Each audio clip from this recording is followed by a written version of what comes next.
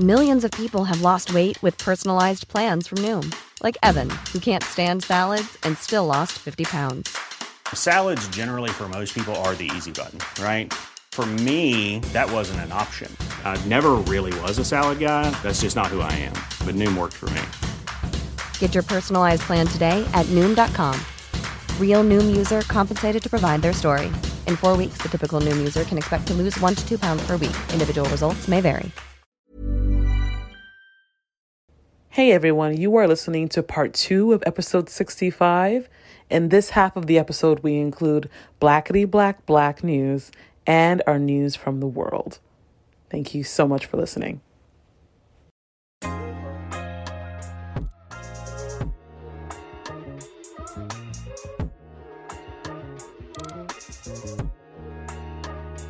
I'm Patience Adamu. And I'm Curtis Vermont. And this is The Drip, a podcast about political decision-making during a racial revolution and an election. Stay tuned as we analyze Canadian news and Black issues on a weekly basis. And if you like what you hear as we keep you informed about Election 44, please subscribe. On this week's episode, we discuss some of the top headlines from the week of August 15th, including highlights of week 1 of Election 44. Inflation being at its highest point since 2003. Is relief in sight? A massive earthquake hits Haiti only 3 years after its most recent hit. The world fears what will happen in Afghanistan now that the Taliban has taken over. Canadian millennials, we outside of the country and getting COVID. Plus, joining us today is friend of the Drip, Ryan Singh of Temple Scott & Associates, a government relations firm in Toronto. A GR and public affairs professional of Indo-Caribbean heritage with over 10 years experience in federal, provincial, and municipal politics, he specializes in advocacy campaigns with a focus on how dynamic, targeted, and informed messaging can captivate specific audiences. As a director with Temple Scott Associates, Ryan provides support to a number of high-profile clients achieving results on a variety of files. During his time in this role, he successfully advised clients on partnering with the Ontario and federal governments. Before his current role, Ryan had an extensive career at Queen's Park. During his time as the executive assistant to the chief government whip, he assisted with the management of government legislative business, including during a minority government period. Ryan specifically worked with the entire government caucus to ensure that the legislative agenda was achieved. Bomb. At the community level, Ryan has managed, advised, or assisted with several local campaigns at the federal, provincial, and municipal level as a devoted liberal. Recently, he launched Politrix, Art of Politrix on Instagram, an Instagram account with daily tips on running a local election campaign. A son of Guyanese immigrants, he's a French lover like Patience and I, having earned his BA from York's Glendon campus, and is proud to have been raised in Scarborough, Malvern to be exact.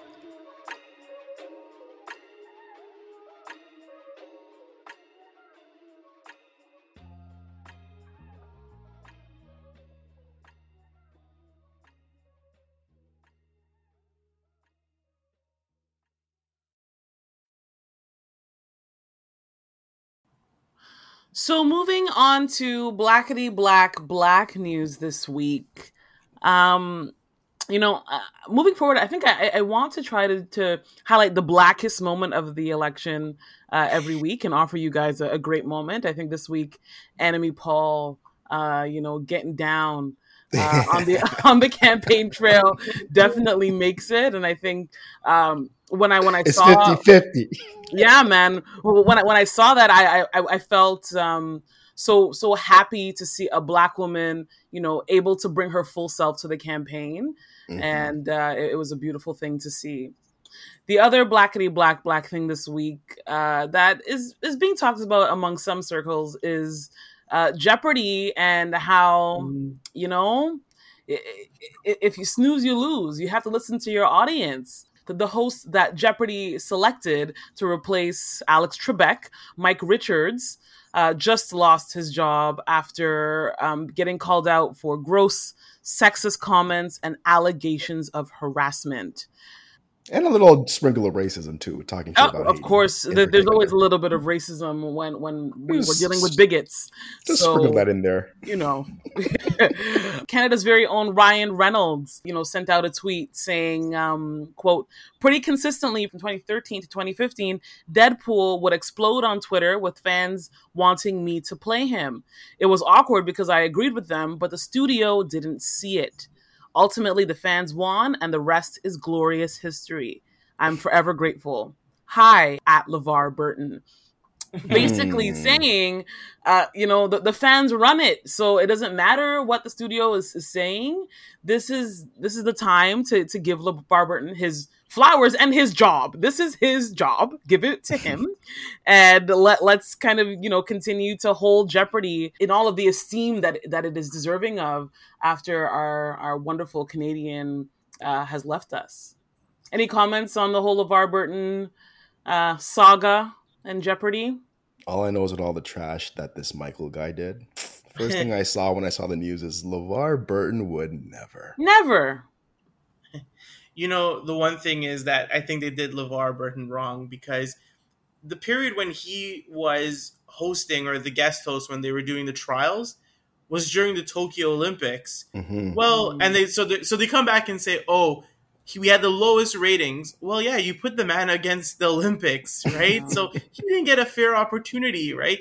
And Patience, to your point there, the fans have spoken, and they've resoundingly said that they want to see him as the host. So give the fans what they want. Mm-hmm.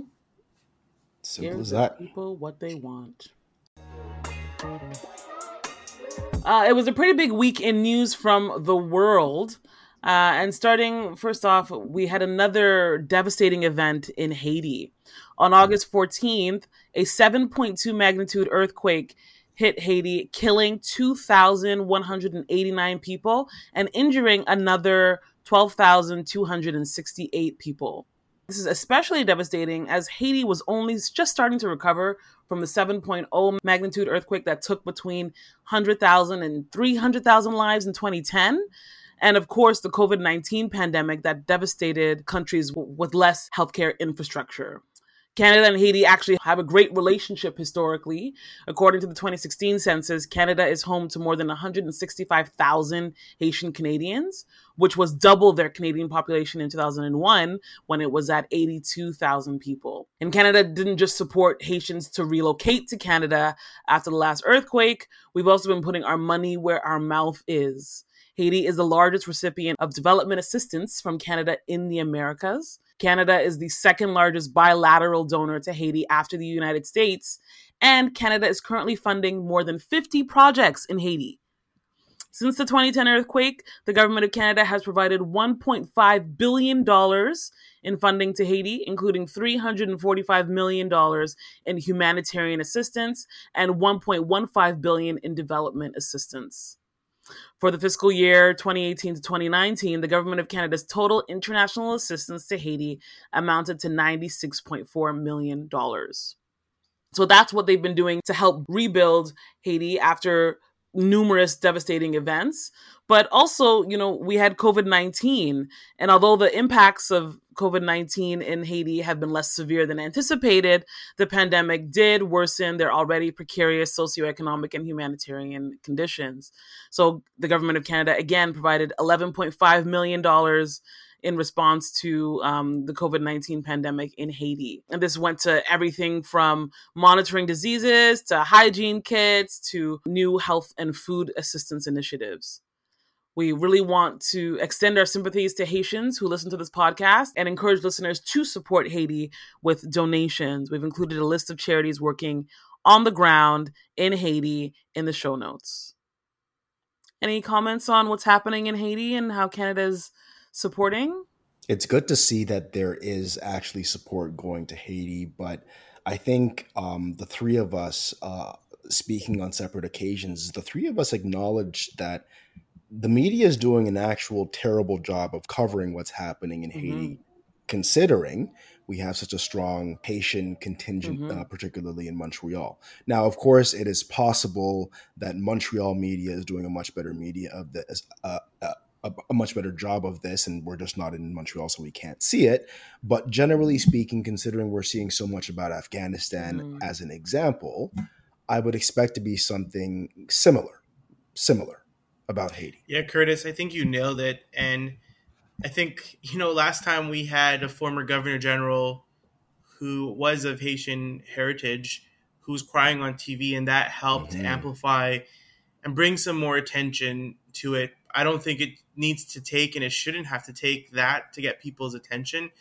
But unfortunately, this earthquake coincides with a crisis that's happening in Afghanistan right now. And that's Curtis, you nailed it. Like, that's where everybody's attention's being driven to.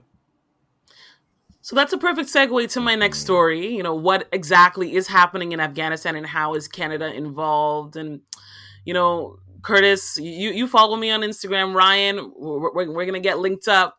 But, I aired my frustrations about what is happening in Afghanistan on Instagram last week. I was particularly frustrated because the world is acting brand new. Like, we here on The Drip told everyone before our break that Biden was going to pull his troops from Afghanistan. And no one batted an eye. Right. But everyone gets all up in arms when the Taliban steps in. Like, what did we think was going to happen when the people who have been keeping the Taliban out left? They left a power vacuum. So what do you do when a country has been abandoned by its occupants? Yes, I said abandoned, right? Al Jazeera reported on August 20th that, quote, many U.S. veterans are struggling with doubts about what they were fighting for in Afghanistan, why their friends died, and whether it all was useless, end quote. The viral clip that is going around of, Afghans who are kind of climbing this I think it's an Air Force. A C-17 Globemaster. Yeah, there you go. So they're climbing the plane and they're desperate to come to the U.S. because they have spent probably close to the last 20 years or 25 years aligned with the U.S. and they know that the Taliban is not going to work with them, right? That's what happens. And this, we've seen this before in Rwanda when NATO went in there and occupied and then left a power vacuum for the resistance to enter. We saw this in Iran with the Shah. This keeps happening. And then everyone is like, oh, let's pray for this country. Let's pray for these people. No, let's hold our leaders, our superpowers accountable. When you are going to leave a country, leave something in place for the people so that there's some hope. Don't just tell them, okay, apply for refugee status and, maybe we'll see you later. Like, this is ridiculous. I say that not to say that the U.S. will not be sponsoring refugees. I'm sure that they will have a government program to relocate as many refugees from Kabul as possible.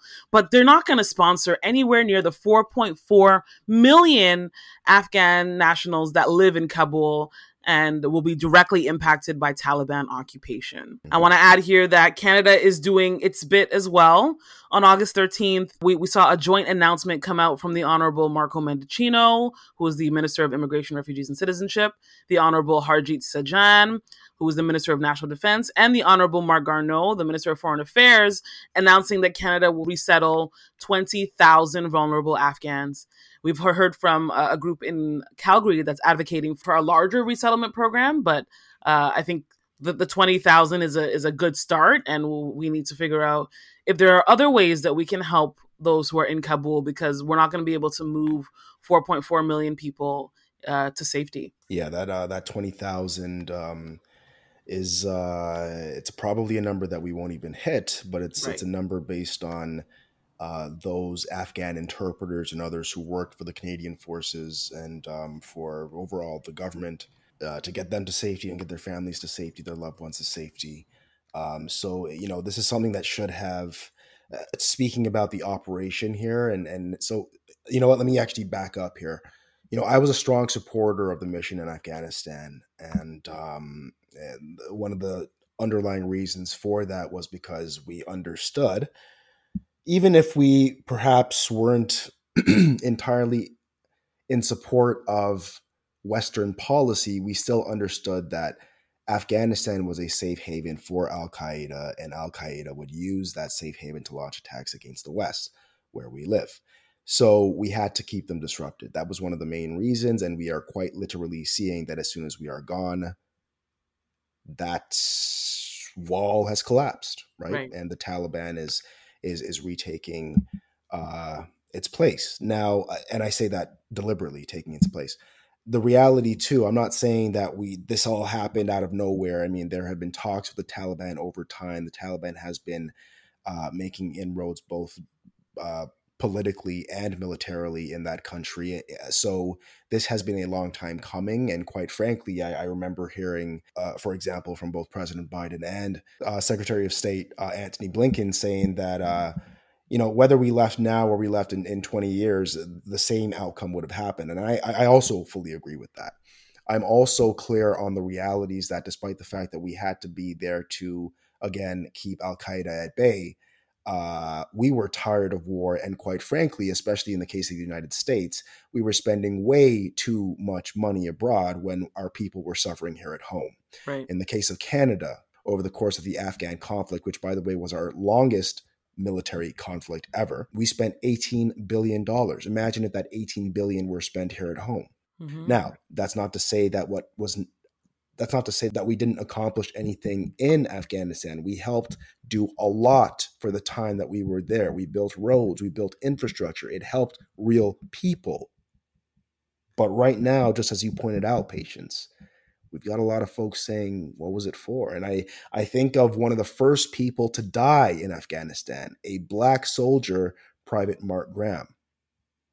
I wonder how his family's feeling today. Millions of people have lost weight with personalized plans from Noom. Like Evan, who can't stand salads and still lost 50 pounds. Salads generally for most people are the easy button, right? For me, that wasn't an option. I never really was a salad guy. That's just not who I am. But Noom worked for me. Get your personalized plan today at Noom.com.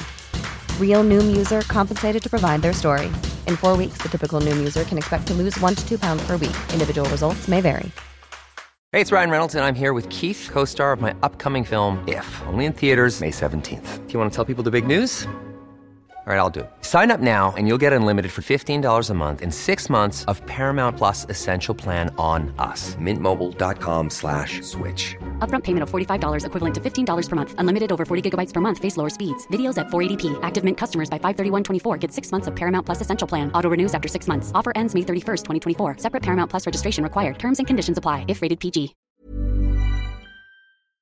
So, Patience, I mean, I think your intro there brought up a couple of issues, and one is it's to show you the effect that America has on the world still as this dominant power, that when they decide to withdraw, it does have a ripple effect on other countries. And it goes to show you that there was very little heads up probably to some of their international partners that this was coming and at what point, because Canada seemed to be a little unprepared for dealing with this. Now, the light at the end of the tunnel is that this week they are having an emergency G7 meeting, and hopefully there'll be some consensus really quickly on how they can somewhat put a Band-Aid on what's happening there. But it's absolutely devastating to see the lineups of people waiting at the airport, trying to get out, people falling off of planes. Yep.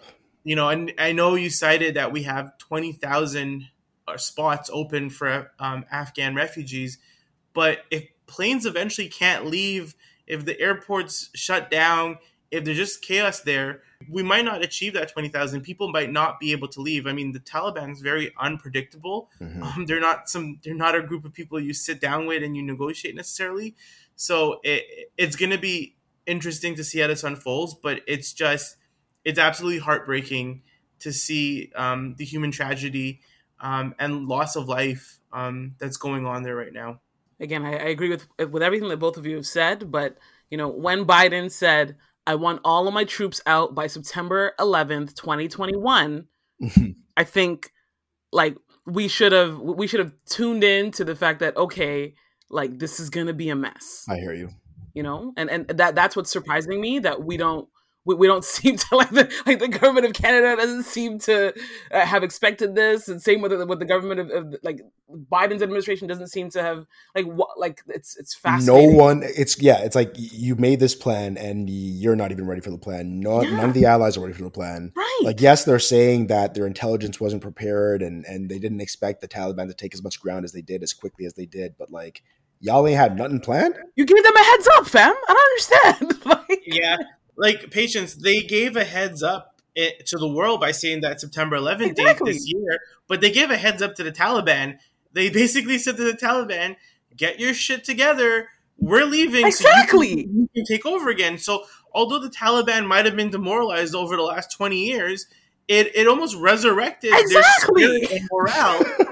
It's like the one thing you do in military and war is like, you don't tell your opponent your strategy. Precisely. They basically said, we're out. So, I hear you. And it's bad planning. And I don't know what they were thinking when they said, oh, we can just ad hoc leave now and everything's going to be fine and dandy. I think that one thing they weren't anticipating was that the Taliban was going to be able to mobilize and take back areas as quickly as they are doing right now. Right. I think what's interesting to underscore everything, though, is that even today, the majority of the U.S. population is still in support of the U.S. withdrawal. And I think to answer your question just now, Ryan, is that was the main impetus for the withdrawal and how fast it happened, et cetera. People wanted out. Yep. So, we've just spoken a little bit about, how difficult it has been and will be to leave Kabul, but are our borders opening up internationally? So now that where we're in the fourth wave and not a majority, but people are getting vaccinated, we're seeing quarantine measures be lifted and we're seeing people, travel the world. As a millennial podcast speaking to a mostly millennial audience, I feel compelled to share that according to Dr. Tam in her remarks from August 12th, there are currently more than 13,000 active cases in Canada, more than double the number from late July. And Tam said that 1,500 new cases are being reported daily, and the majority are us, right? Are among those aged 20 to 39. I get it. It's because we're outside, It's lit. It's lit. We're out of the country. We're on yachts. And trust me, like we're in our prime and traveling still isn't easy despite borders opening up. But there are some major issues here. When it comes to borders opening up and people traveling internationally. The first issue, and I don't think it's something that we've spoken about on the podcast, Curtis, but the first issue was that more than 3.1 million Canadians received a mix of vaccines on the advice of, Health Canada. And some countries do not recognize travelers with different first and second doses as being fully immunized from COVID. Ruh-roh. Second issue is 13 European countries, including Italy and Portugal, are not recognizing the AstraZeneca vaccine that was manufactured in India. And the third issue is that, quite simply, every country has its own rules and its own requirements, and mans are not trying to get trapped inside another country. So my question to the audience and to frequent flyers is this getting expensive? Is this getting confusing? I know that people have been paying up to $250 for COVID tests when they leave Canada and when they re-enter Canada to prove that they're COVID-free. I know people are having their flights canceled at the last minute because, members of the cabin crew have COVID. I know that people are getting stuck outside of the country and are not receiving refunds, but they're getting flight credits instead of getting their money back. There's a lot happening in the travel space. What have you guys been hearing? It's a mess. I've heard of people traveling down to the States and they can't get into theaters and venues because they've had AstraZeneca, and even the U.S. doesn't recognize in some places AstraZeneca. What I think the bigger issue too is that many of us are vaccinated and we might be traveling. But remember, you can still have COVID and you can still be contagious. And when we travel to countries, I was speaking to a person from Mexico about this, is that when we travel and if we're taking it with us there, we're actually creating a worse problem in somebody else's country. Right. So it's about being a bit responsible. But you know what? Look, we're all tired. of this, and we all want to get out, and traveling is the best way to do that. It's just we got to be responsible and just hunker down a little bit more. Yeah. I think the lesson here is, and this goes back to our mandatory vaccine conversation, but get your vaccine. It helps lower our numbers, and it helps, internationally everything get better. The other thing I think we need to do is the world, the big powers of the world, the G7, and I think they committed to almost 1 billion vaccines, is they need to do a little bit more. More. This is not a US, Canada, England, Japan, Italy, France problem. This is an everybody problem. And there's going to be a lot of countries in South America and Africa and parts of Asia that they haven't even got their first vaccines yet. So we need to step up.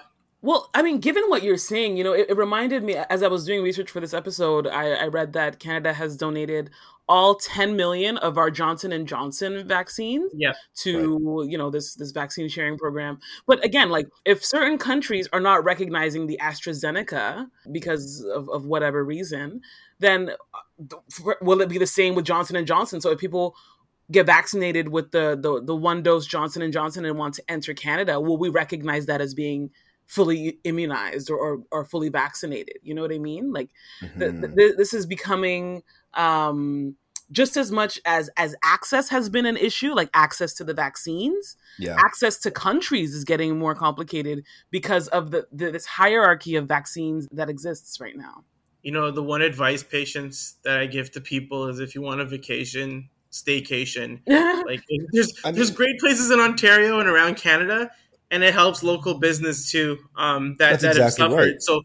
So stay at home, help people in your backyard, and you're a little bit safer, and you don't have to worry about those damn expensive COVID tests you have to pay to go in and out. Yeah. I think fundamentally there's two things at play. It's like, listen, like Ryan said, there's so much to see in this vast, beautiful country that is ours, Canada. So go see it. And there's also some incentives from government and from businesses that are being given for certain types of trips. So take a look at that. But also, we have to also be realistic and point fingers at, I believe, was it Ryan or was it patients that spoke of the G7 leaders and needing to contribute more? Ryan saying needing to contribute more to developing countries. Literally, we cannot move forward in Canada, even if we're 72+% fully vaccinated today, by 90%, or by the end of the year will be 90%. It doesn't matter if the rest of the world isn't. Exactly. So that's the final point, man. Jump into questions for the audience.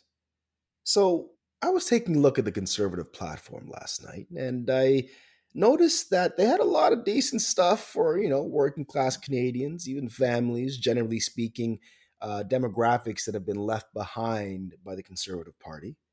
I realized, though, that I didn't see anything regarding Black people, although I did see that they had references to BIPOC and racialized and underserved individuals. So it got me thinking, does it really matter that the Conservative platform says nothing specifically for Black people, and more, that it says nothing about addressing white supremacy? You've just listened to episode 65 of The Trip. Ryan, it was fun having you with us today. You'll join us again soon, right? Yeah, guys, thanks for having me. I mean, to be totally honest, I had a blast. I would do this every week with you guys, but I know you got some bigger names coming down the pipe. I do want to say one thing, though. I think what the work you guys are doing is absolutely important. I work in politics, government relations, and getting more BIPOC youth involved and active is important. The way you guys are presenting the news is so critical. The final word I'll say is, people complain about things, they don't understand the context, and they don't act. And I find complaining doesn't fix anything. My point is that you got to do something, even in your own little way, to bring change. And to me, Patience, Curtis, this is what you guys are doing. You guys are helping in your own way to bring change, making our country, the world, our community, just a better place. So kudos to both of you, and thanks for having me again. And let me know if you want me to return back to talk about some politics. Definitely. Thank you so much for that love, Ryan. And thanks to you, our listeners, for continuing to rock with us.